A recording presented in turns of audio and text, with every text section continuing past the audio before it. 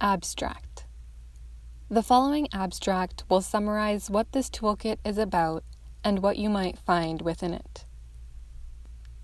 Dismantling the Master's Tools is a toolkit that can guide users through a brave and critical exploration of their identities, narratives, and practices as researchers living and working within systems steeped in white supremacy.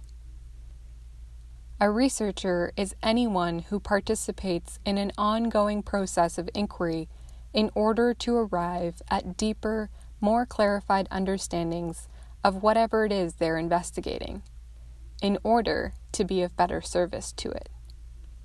By this definition, most of us are researchers. This toolkit is designed to prompt and hold difficult and perhaps uncomfortable conversations with oneself and possibly with others, while being mindful of the impact of this work on our bodies and our senses of safety. It includes invitations to researchers to explore their own lineage, or who, what, and where they come from, to explore the stories that they hold about themselves, the people they're engaging, about research, and about the world at large, as well as how these beliefs impact their approach to research. It includes analyses that unpack the ways in which persisting beliefs and quote-unquote best practices within social R&D can and do contribute to harm in the name of research.